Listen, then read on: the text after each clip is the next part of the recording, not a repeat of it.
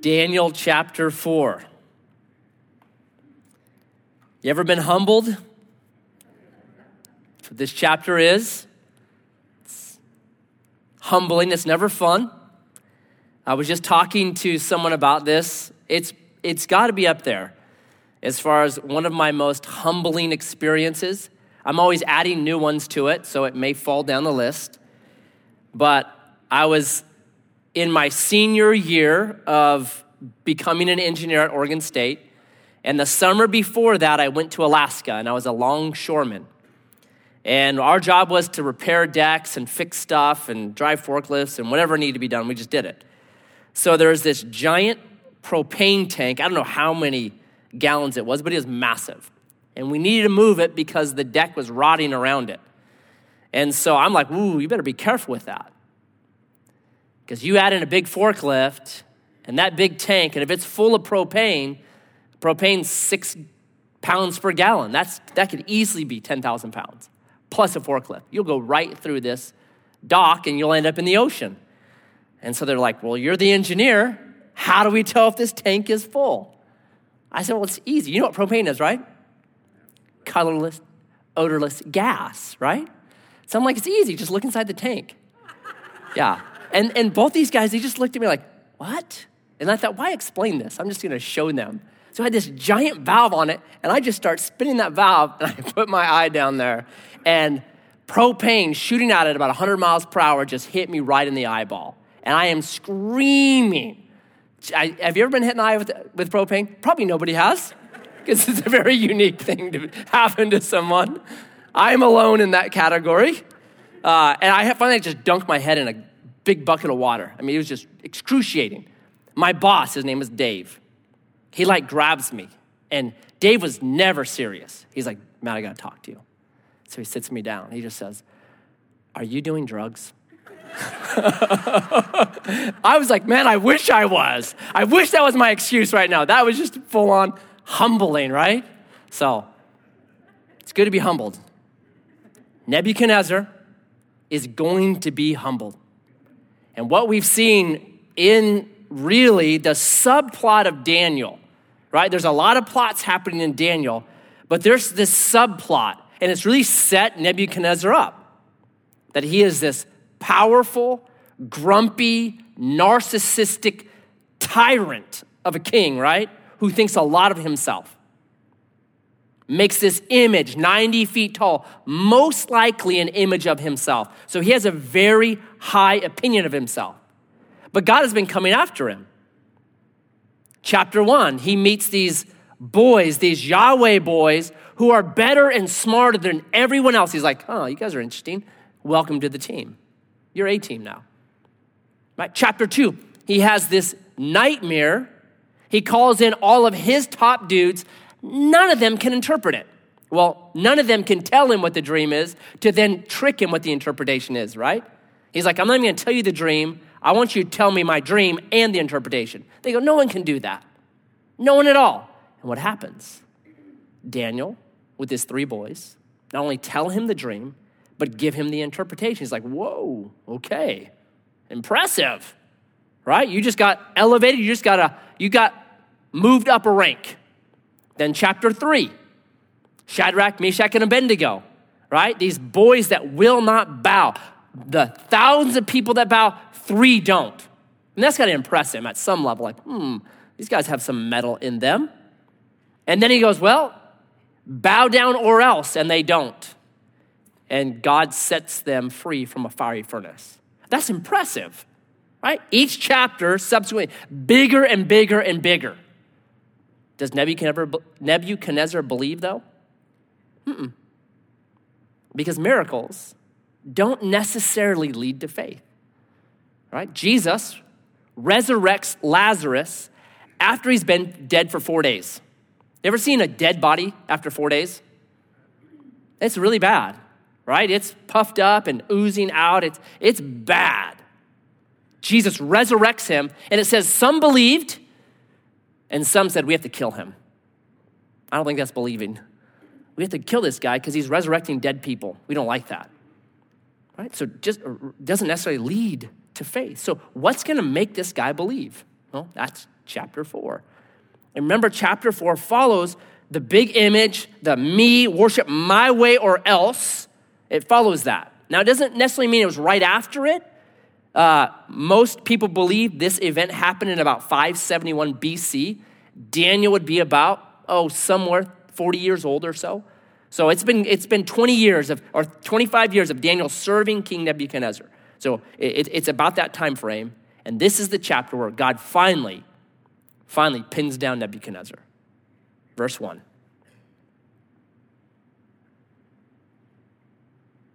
King Nebuchadnezzar, to all peoples, nations, and languages that dwell in all the earth, peace be multiplied to you. It has seemed good to me to show the signs and wonders that the Most High God has done for me. How great are his signs, how mighty his wonders. His kingdom is an everlasting kingdom, and his dominion endures from generation to generation. We followed Nebuchadnezzar now for 3 chapters. Does that sound like Nebuchadnezzar of chapters 1, 2, and 3? No, in chapters 1, 2, and 3, he was always like, I'm going to turn you into body parts, and I'm going to make your house a landfill. Like he said that over and over. And now he's like, peace be multiplied to you, right? He makes this image, the whole thing of gold saying, my kingdom is not disappearing. This time he goes, verse 3, his kingdom is everlasting. Not how great I am. Verse 3, how great are his signs. I mean, he is changed. Your worldview, what you believe about how the world works, will affect your behavior. Do you know that? I have this study from George Barna, really interesting. It's called Third Millennial Teens. So he compared teenagers who had a biblical worldview, asked them some survey questions, looked at them, versus those that lacked a solid biblical belief system. So here's what he found. Teens who lack a solid biblical belief system are 225% more likely to be angry with life, 216% more likely to be resentful, 210% more likely to lack purpose in life, 200% more likely to be disappointed in life, 200% more likely to steal, 200% more likely to physically hurt someone, 300% more likely to use illegal drugs, and 600% more likely to attempt suicide based on your worldview. And you can see that right here with Nebuchadnezzar. He's been a tyrant in chapters 1, 2, and 3. I'm going to turn you into body parts and make your house a landfill. Now he's peace. God's the best one. You can just see the switch. So here's why. Verse 4. What he's doing right now is this. He's giving his memoir, right? He probably wrote this down at the very end of his life. So this is, an ex-president writing down now his story. He's doing this. At the end of his life, I'm recounting what was the big change in my life. I'm putting it down on paper. So verse 4. I, Nebuchadnezzar, was at ease in my house and prospering in my palace. I saw a dream that made me afraid. As I lay in bed, the fancies and the visions of my head alarmed me. So I made a decree that all the wise men of Babylon should be brought before me, that they might make known to me the interpretation of the dream. Then the magicians, the enchanters, the Chaldeans, and the astrologers came in. And I told them the dream, but they could not make known to me its interpretation. At last, Daniel came in before me. He who was named Belteshazzar after the name of my God, and in whom is the spirit of the holy gods. And I told him the dream, saying, O Belteshazzar, chief of the magicians, because I know that the spirit of the holy gods is in you, and there is no mystery too difficult for you. Tell me the visions of my dreams that I saw and their interpretation. The visions of my head as I lay in bed were these. I saw and behold a tree in the midst of the earth, and its height was great. The tree grew and became strong, and its top reached to the heaven, and it was visible to the end of the whole earth. Its leaves were beautiful, and its fruit abundant, and in it was food for all. The beasts of the field found shade under it, and the birds of the heavens lived in its branches, and all flesh was fed from it. Another dream that Nebuchadnezzar has. And it has something ominous to it because twice he says, I'm afraid. These things alarmed me. This was crazy, right? And it's interesting to me how this verse or this section begins because it says, I, Nebuchadnezzar, was at ease in my house and prospering in my palace. A couple thoughts on that. I think sometimes we can look at people and it can seem like they're at the top of their game, that they've got it made, when it's not actually true. Right? We have a neighbor, we know somebody they just got it made. They got the house, they got the cars, they got the boat, they got the motorhome, they've got the fine food, they got all that. But if you only knew what was happening up here, they're stressed out, their marriage is on the rocks, no relationship with their kids, alimony, right? On meds. They're miserable, actually. But it sure looks like on the outside they got it made. While some dude who's running a weed eater on the side of the road is the happiest guy in the world. He's got his earphones in. He's podcasting the Edgewater podcast. He's loving life. Like, be careful. Nebuchadnezzar is miserable. He's alarmed. He's afraid. This is a recurring thing with him. These dreams, this is pestering him. He's like, Interesting. And the second thing is this, I think the goal of our life is often to be at ease in our palace, isn't it? That's our goal.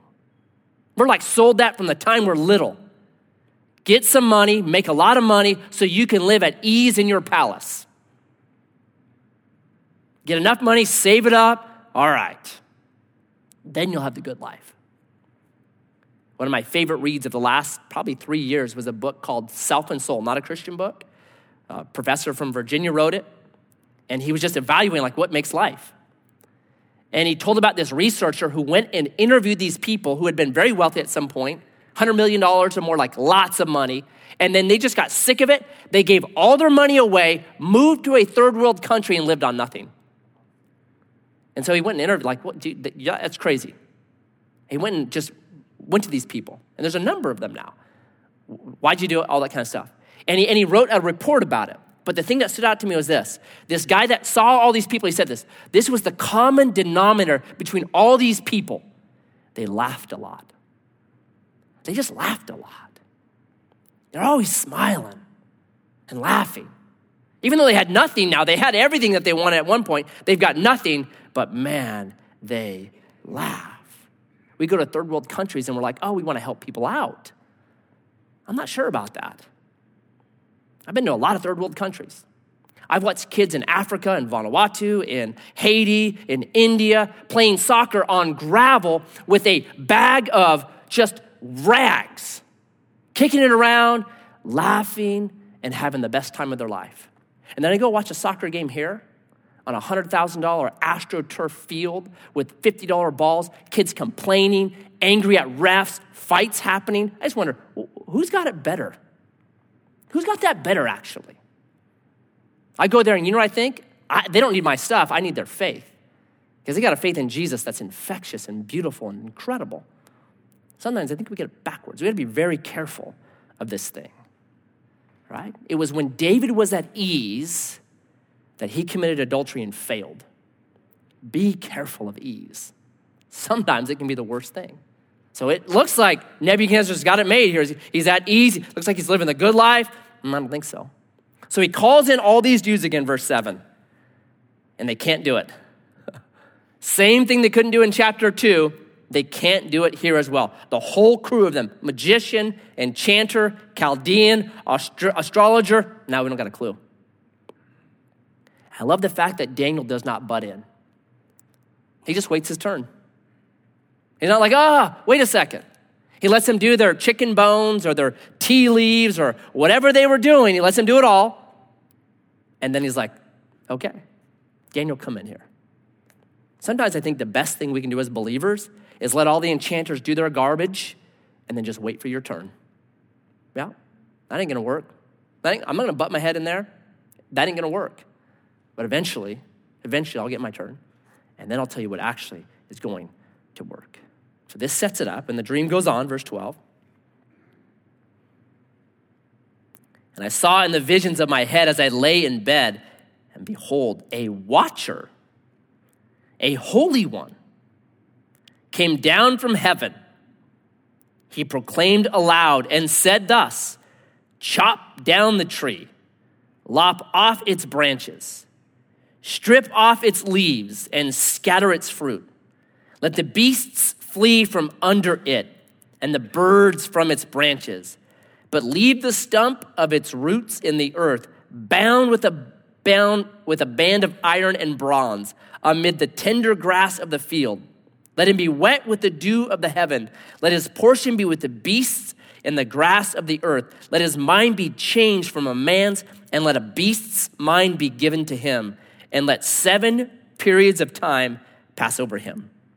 The sentence is the decree of the watchers, the decision of the word of the holy ones, to the end that the living may know that the Most High rules the kingdom of men and gives it to whom he will and sets over it the lowliest of men. This dream I, King Nebuchadnezzar, saw, and you, O Belteshazzar, tell me the interpretation, because all the wise men of my kingdom are not able to make it known to me. But you are able, for the spirit of the holy gods is in you. Everything with Nebuchadnezzar is big. Like his dream in chapter 2, big image, gold, silver, bronze, brass, iron and clay, big. The image he makes in the field, 90 feet tall, big. This tree here, giant, verse 10 tells us. Could be seen from anywhere on earth, right? It's just a massively incredible tree, like everything. He is big. Nebuchadnezzar is a big deal on the world stage, is what this is saying. But something happens, and the worry that I think gets Nebuchadnezzar is the change in pronouns. Verse 8, chop down the tree, lop off its branches. Verse 15, but leave the stump, its roots in the earth, bound with a band, amid the tender grass of the field. Let him, not anymore, him be wet. Let his mind be changed. It's a change. He knows this is not about a tree. This is about me. He knows it just by how the pronouns have changed right there. And it says that to Nebuchadnezzar, to him would be given a mind of a beast. How do beasts differ from humans? What's the big thing that's different? They can't reason, right? A beast just goes on instinct. That's what it does. It doesn't reason things out. It's, hey, if I'm hungry, I will kill, right? It doesn't have any remorse. There's no lion that runs down the baby antelope, tackles it, twists its neck off, and is like, oh, why did I do that again? It's just poor little baby. No, because it's instinct. Where we can reason things out and be like, oh, right? Should have killed the baby. It's reason. In the animal kingdom, might is right. If you can do it, do it. That's the mind of a beast. Was Nebuchadnezzar already might is right? I'd argue yes. Right? He'd been living that way his whole life. I got the power, I'm gonna do what I want. I'm gonna throw you into a dungeon. I'm gonna make you, right? I'm gonna tear you limb from limb. I'm gonna make you into body parts. I'm gonna make your house into a landfill. I'm gonna do exactly what I want, and no one's gonna tell me I can't. He was already had the mind of a beast. To me, this is just God saying, that's the trajectory you're on, Nebuchadnezzar. I'm gonna let you have it full. You wanna try that life? I'm gonna give it to you 100%. You're gonna literally have the mind of a beast. And I so love verse 17. The Most High rules the kingdom of men and gives it to whom he will and sets over it the lowliest of men. How good is that? Why'd you win the election? You're the lowliest of men, right? You won because you were the worst. I love that, man. Put that in your political pipe and smoke it. Whoever you love, maybe it's because they're the lowliest of men. Such a great verse. And you have in here, a couple of times, it talks about this group. It's called the Watchers. And then it also links it immediately with holy ones. So verse 13, and behold, a watcher singular, a holy one singular. Then down verse 17, the sentence is by decree, not of God, of the watchers. The decision by the word of the holy ones. What in the world is that? This is a huge, fascinating, incredible, mind-blowing subject in Scripture. And I do not have time for it. I'll give you a little appetizer because that's all I can do. So if you read Psalm 82, one of the most interesting Psalms, because it begins by saying this, that God takes his place among the divine council. He sits down in some kind of a council room of sorts, it seems like. And then you keep reading that, and this council has gone apostate. So in verses 6 and 7, God decrees this. You guys are gods, literally, Elohims, plural, gods. You guys are gods, but because of what's happened, you're going to die like men. Your immortality is gone now. You don't have the same status. What's really interesting is Jesus in John chapter 10 quotes this when he's in an argument with the Pharisees. Just, it gets so interesting, all right? So what's happening with all this? Well, I think you see the divine council in 1 Kings chapter 22. When God appears, surrounded by his crew, says, there's this guy named Ahab, and he's a really bad king. What do I do about him? And it says that one person suggested this, or not one person, I shouldn't say that. One being suggested this. It's just one in the Hebrew. One said this, and another said this, and another suggested this. And then one said this, I will be a lying spirit sent down to Ahab, and I will deceive him to bring him out to battle. And what does Yahweh say? Okay. It's like the most shocking little, when you read it, you should just go, what? What is that? That's what you're supposed to do. What is that? Like it's flooring. So, all that to say is this. If you read the Bible really thoroughly over and over like that, you see over and over these pop-ups of some kind of a counsel that God uses. Now, does God need the counsel? But God appears to want to share with this divine counsel his rule of the cosmos. So you come to Revelation, and in Revelation, there are these people surrounding God's throne. Who are they? Do you remember that? The 4 and 20 elders, the 24 elders. What are they? They are a type of a divine council. It's a new divine council. And that's why over and over in the New Testament it says this, you and I, the true sons of God, the true daughters of God, one day we are going to rule and reign with God forever. What are we? We are the new divine council because the other one went apostate. Psalm 22, I think it's way before that, Isaiah 14, Ezekiel 28, there's all these texts on it, that they went apostate, so God is now bringing up a new divine council where he says, you are going to partner with me in eternity in ruling and reigning the cosmos. How cool is that going to be? So that's what you're seeing right here. These are non-apostate members of this council that still partner with God in ruling and reigning. So it's the decree of the watcher. The decree of the holy ones coming down and saying this is what's going to happen.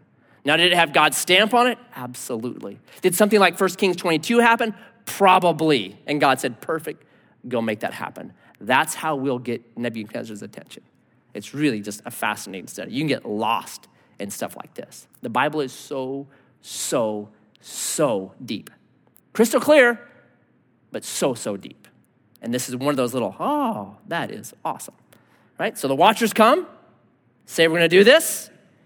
Then Daniel, verse 19, whose name was Belteshazzar, was dismayed for a while, and his thoughts alarmed him. The king answered and said, Belteshazzar, let not the dream or the interpretation alarm you. Belteshazzar answered and said, my lord, may the dream be for those who hate you, and its interpretation for your enemies.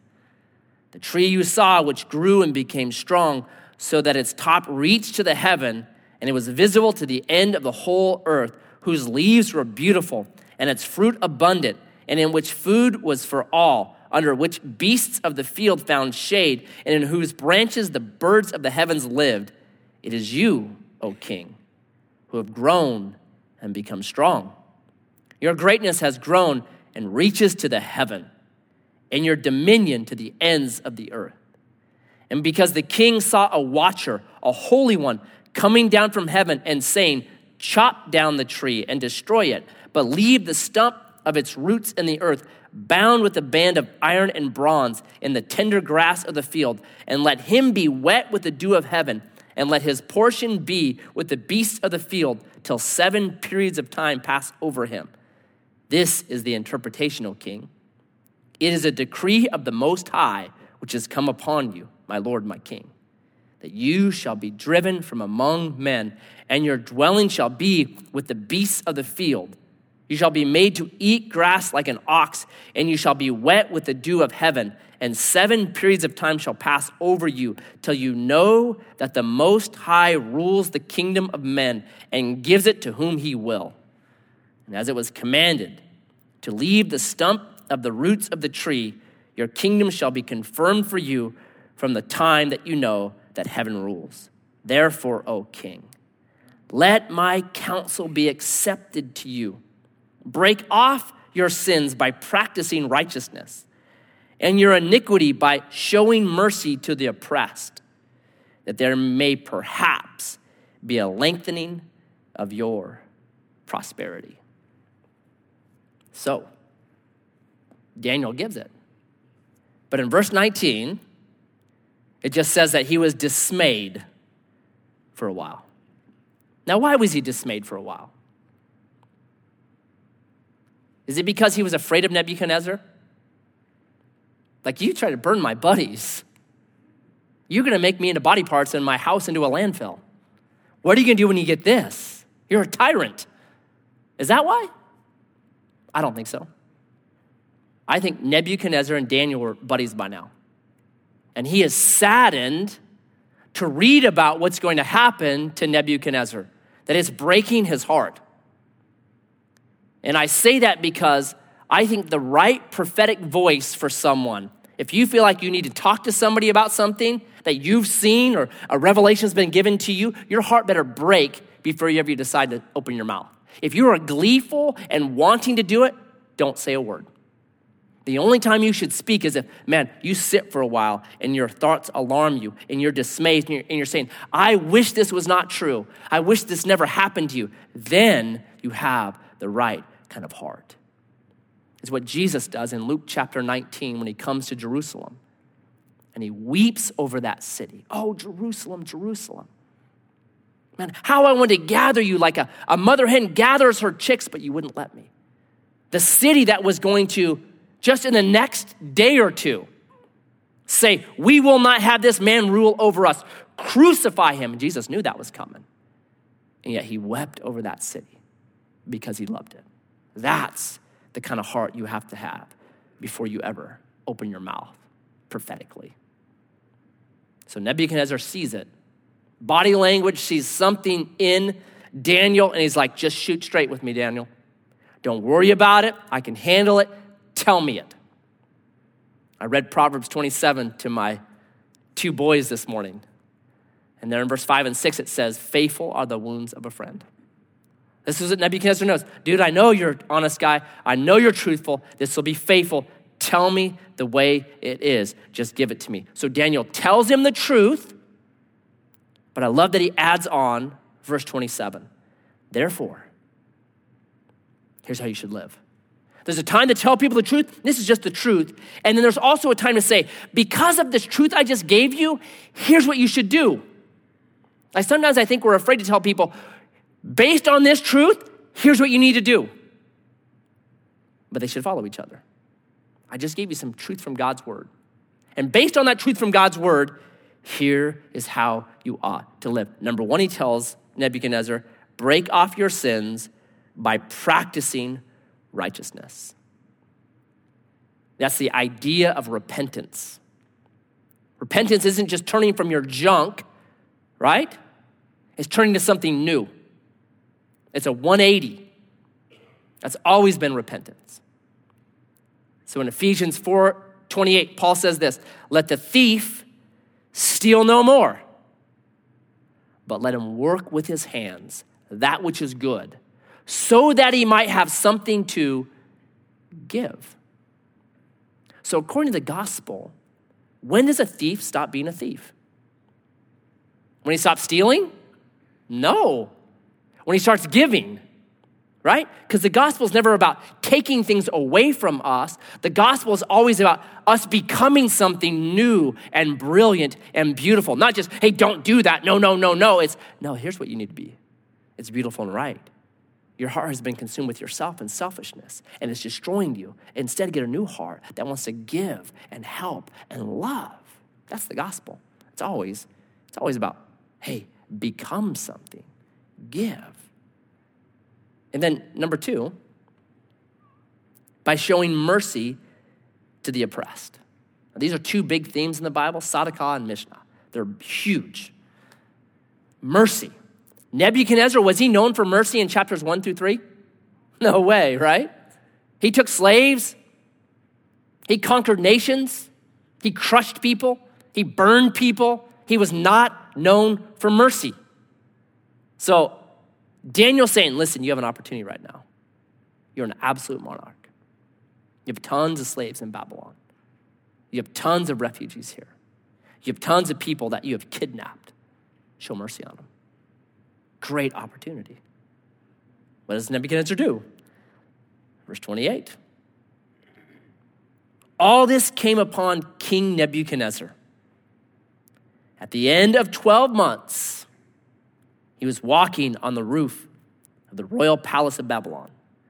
And the king answered and said, is not this great Babylon which I have built by my mighty power as a royal residence for the glory of my majesty? How is that for a sentence?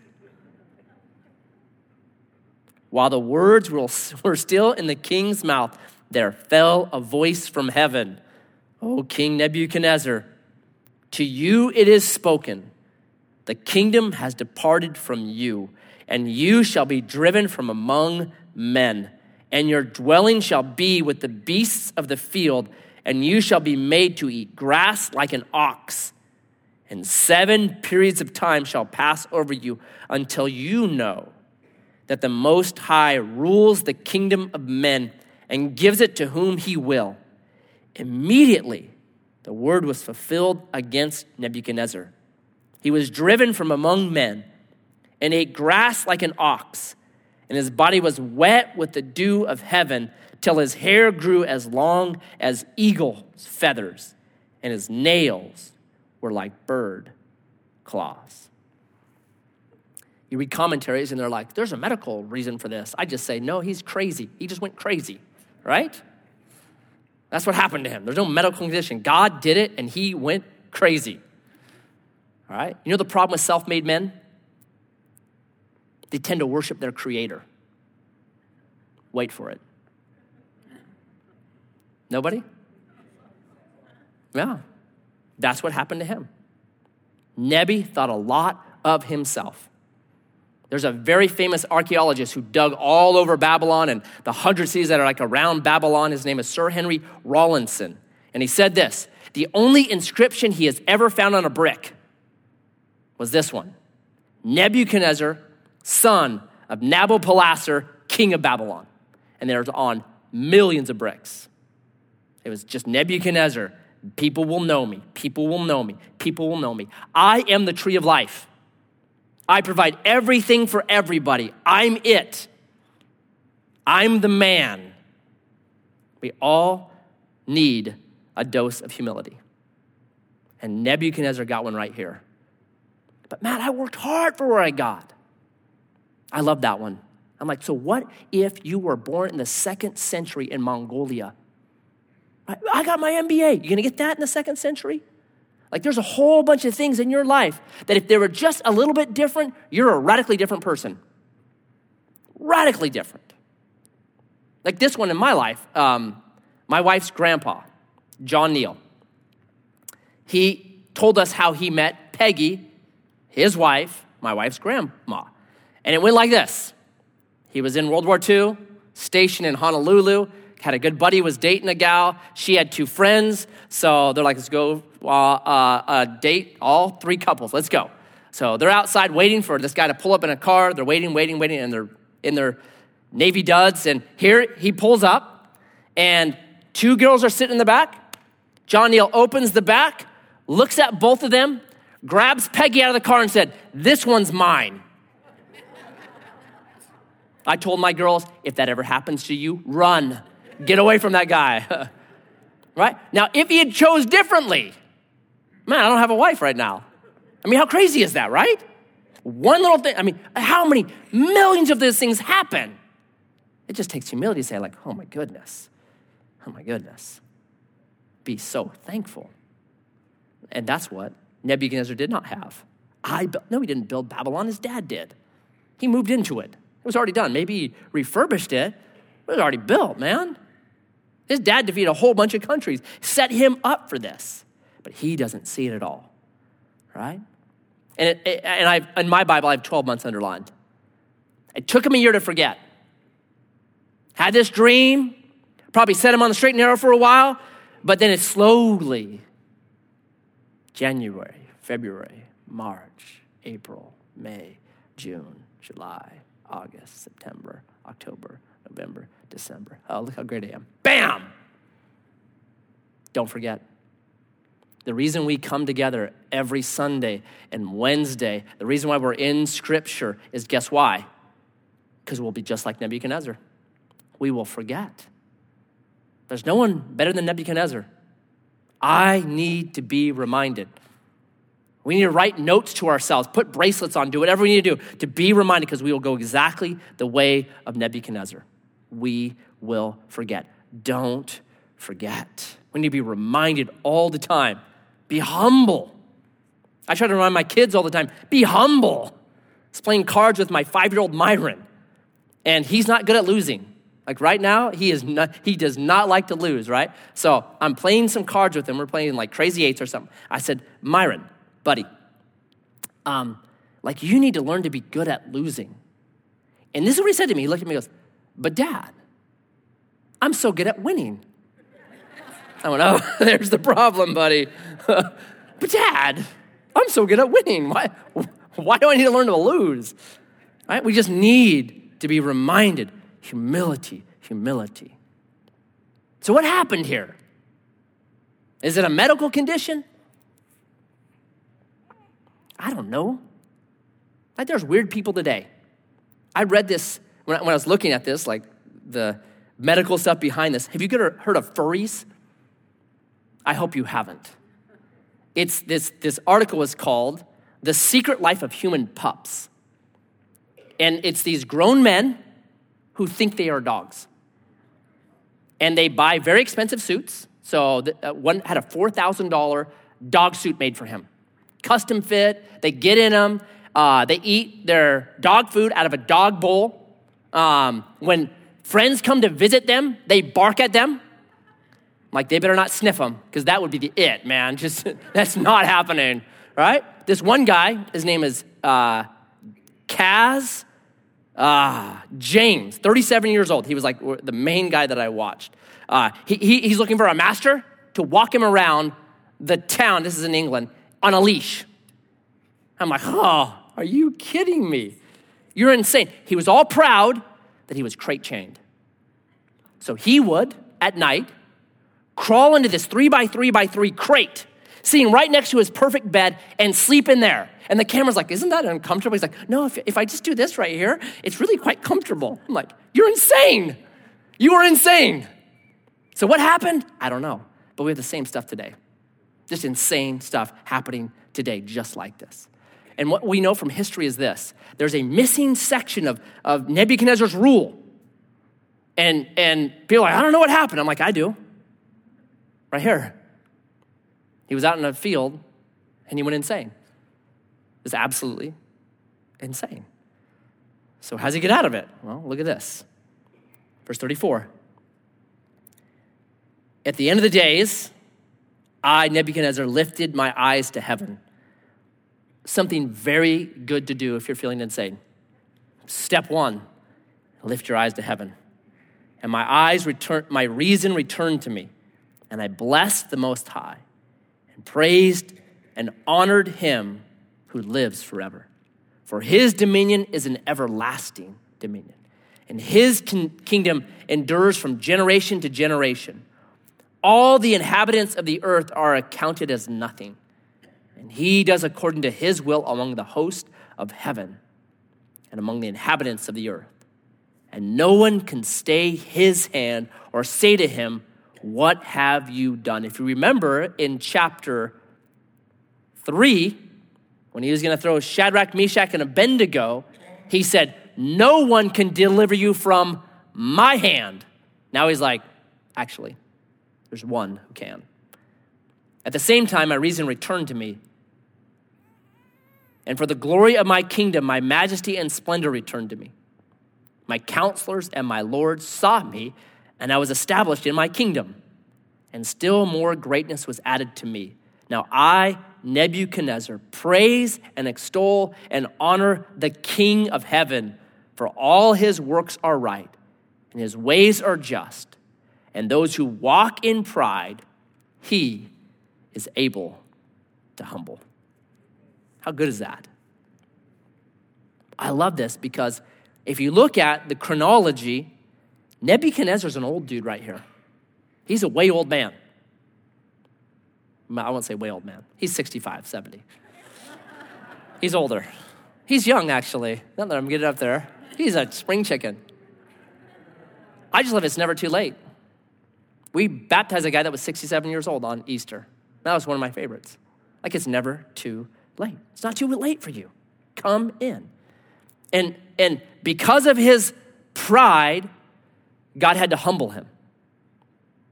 And for him to realize, actually, I'm not as great as I thought I was. God is so faithful to humble us. I was going to tell a story about it, but I think my propane story is good enough. Here's a good one. I'll tell you this. So I just told Mark this, I don't know, a week or two ago. I had this little concrete job that I was doing, and so I grabbed my wife and my 2 daughters to help me on it.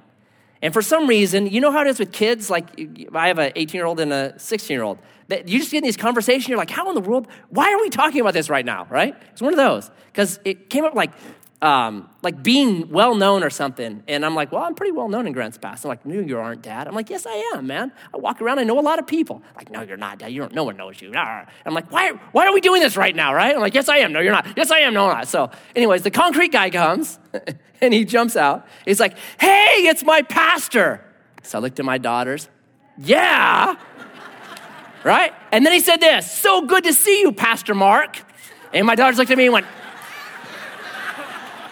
so the rest of the day it was, okay, Mark. What do you need, Mark? You want some help, Mark? God will humble you. Sometimes like that didn't take long. Can you give me a day, please? Oh, God will humble you. So what do? 2 things and we're done. Number 1, beware of cosmic plagiarism. Stealing what is God's. As believers, we're not supposed to do that. We're supposed to be thankful. Like, God, thank you for the DNA I have. Thank you for the mind you've given me. Thank you for the opportunities you've given me. Thank you that I was born in the 21st century, the 20th century in America. Thank you. That's how you get rid of cosmic plagiarism. That's how you stay away from what Nebuchadnezzar went down, that I did all this great stuff. No, you didn't. You may have partnered with God in it, but he's the one that gave you the opportunity. Beware of cosmic plagiarism. The way you get rid of it is just be thankful, be thankful, be thankful. Number 2, be teachable. God's come after Nebuchadnezzar chapter 1, chapter 2, chapter 3, chapter 4, right? He just keeps coming after Nebuchadnezzar. Learn, bro. Listen. You don't have to be crazy for 7 years, right? You're either going to have a hard head and you get smashed, or you're going to have a soft heart and you'll get saved. And the way that we have a soft heart is simple. Teach me. Teach me. I don't want to learn that way. I don't want to go 7 years like that. I don't want to go crazy. I don't want that. Teach me. Are we good listeners when God sends us Daniels? Are we good listeners when God sends us Shadrach, Meshach, and Abednego? Or do we want to just burn them up? They're wrong. They don't know what they're talking about. Are we good listeners? Soft hearts bring great listening and protect you from getting smashed. 1 Peter 5:6. Humble yourself under the mighty hand of God, and he'll lift you up in due season. Humility is huge. It's huge. Jeremiah 29:23. Let not the wise man boast in his wisdom. Let not the rich man boast in his riches, but boast in this, that you know me. You want to boast in something? I know Jesus. That's a great boast, right? That keeps your heart very soft and protects you from getting smashed. Don't have a hard head. Have a soft heart. Listen well, and be thankful. So Jesus, help us today to learn from the mistakes of Nebuchadnezzar. I'm grateful in this story that you faithfully pursued Nebuchadnezzar time and time and time again, just like you faithfully pursued me. Time and time again, giving me chance after chance after chance. You are so good. May we be people that overflow with gratitude and learn quickly from your work in chapter 1, not in chapter 4. May we have soft hearts that allow us to be imprinted with your image, not chiseled by it. I pray, Lord, for us as we go out from this place tonight, back to homes, into jobs, neighborhoods. I pray that the way that Daniel carried himself, his excellent spirit, his kindness, his giving truth, but also applying it. Here's what you should do with this. May we learn from Daniel. May we follow his example well. And may we see not only our lives changed, but those around us. So Phyllis, we want to be good neighbors. We want to be good husbands, good wives. We want to be good moms, good dads. We want to be good workers. And that we know we cannot do those things without your spirit, without that beautiful fruit of love and joy and peace and long-suffering and meekness and temperance. So fill us with your spirit. May the Nebuchadnezzars around us recognize, like he did in Daniel, you have the Spirit of God in you. May that be recognized. So fill us so it is recognized. And we ask this in your name. Amen. Amen. God bless you guys.